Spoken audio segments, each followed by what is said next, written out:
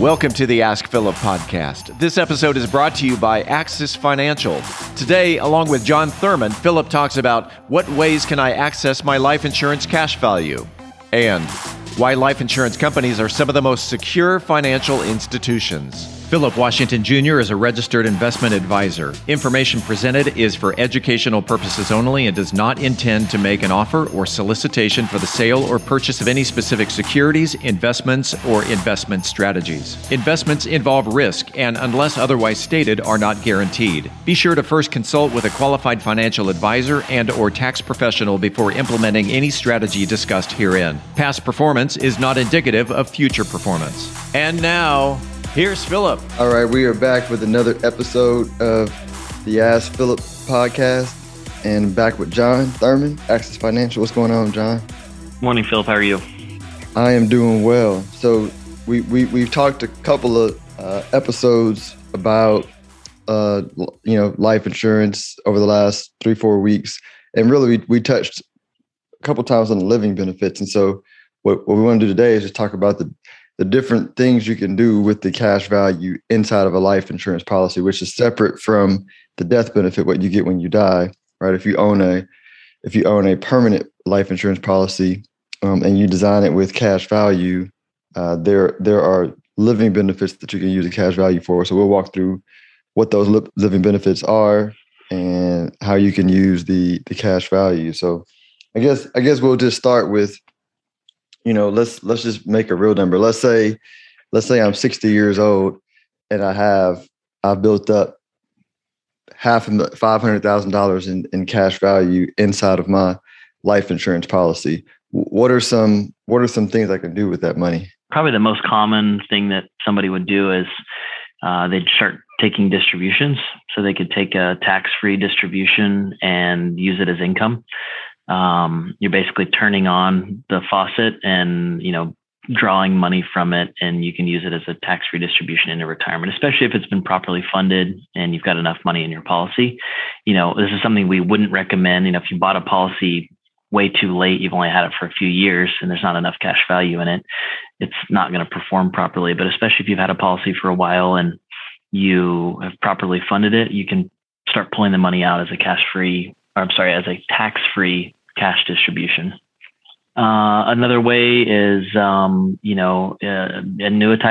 the money. And so you can basically roll the money over and into an annuity. And another way to be set up for an income distribution.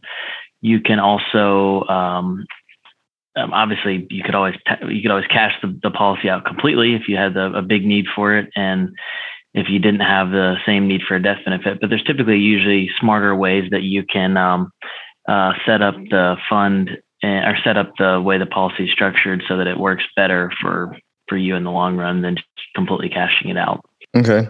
And here's the last option I've seen people actually use is you can pledge the cash as collateral or borrow against it from the insurance company. So you can go to a bank and say, hey, I want to borrow money against this cash value, and they'll lend you money against your cash value, because it's kind of a low risk for them, because if you don't pay them back, they get the cash value. If you die, they get the money.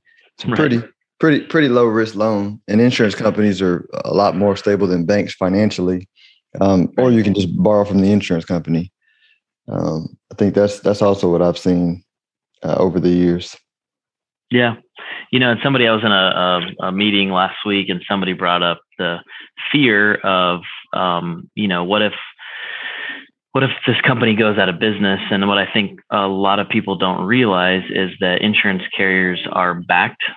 And so, there's a basically the way that's structured is that if your carrier wasn't doing well financially, that they are typically bought out by another insurance carrier, and that book of business is bought out. And so, you may not end up with the same exact carrier you started with, and this is not even from a company doing poorly financially. It's sometimes bigger companies just buy up smaller companies.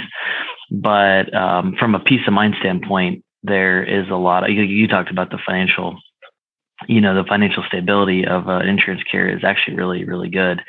And then another thing is a lot of people don't realize how much insurance carriers have on for cash reserves and how much they have to have on the books to make sure that they are able to pay claims and make sure they're able to, meet their financial obligations and what they've promised their clients. Yeah, it's way different than the bank. That's where my nerd, expertise is, because you look at banks and they can take $1 and lend out 10.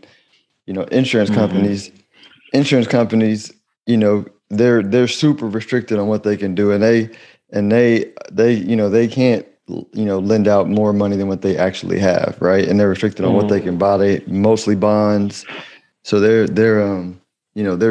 I mean, actually, when you really look at it, insurance companies are probably, if I had to, and this is my opinion, right? You need to do your own research, but if I had to say what institutions would I trust the most, I mean, mathematically, right, they're safer and more stable than banks, right? That's just because banks can lend out more than they have.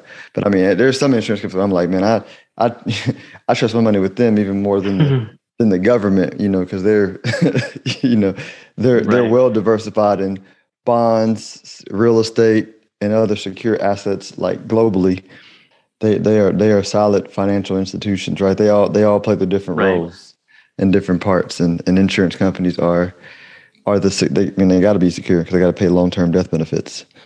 Right. Definitely a safer bet.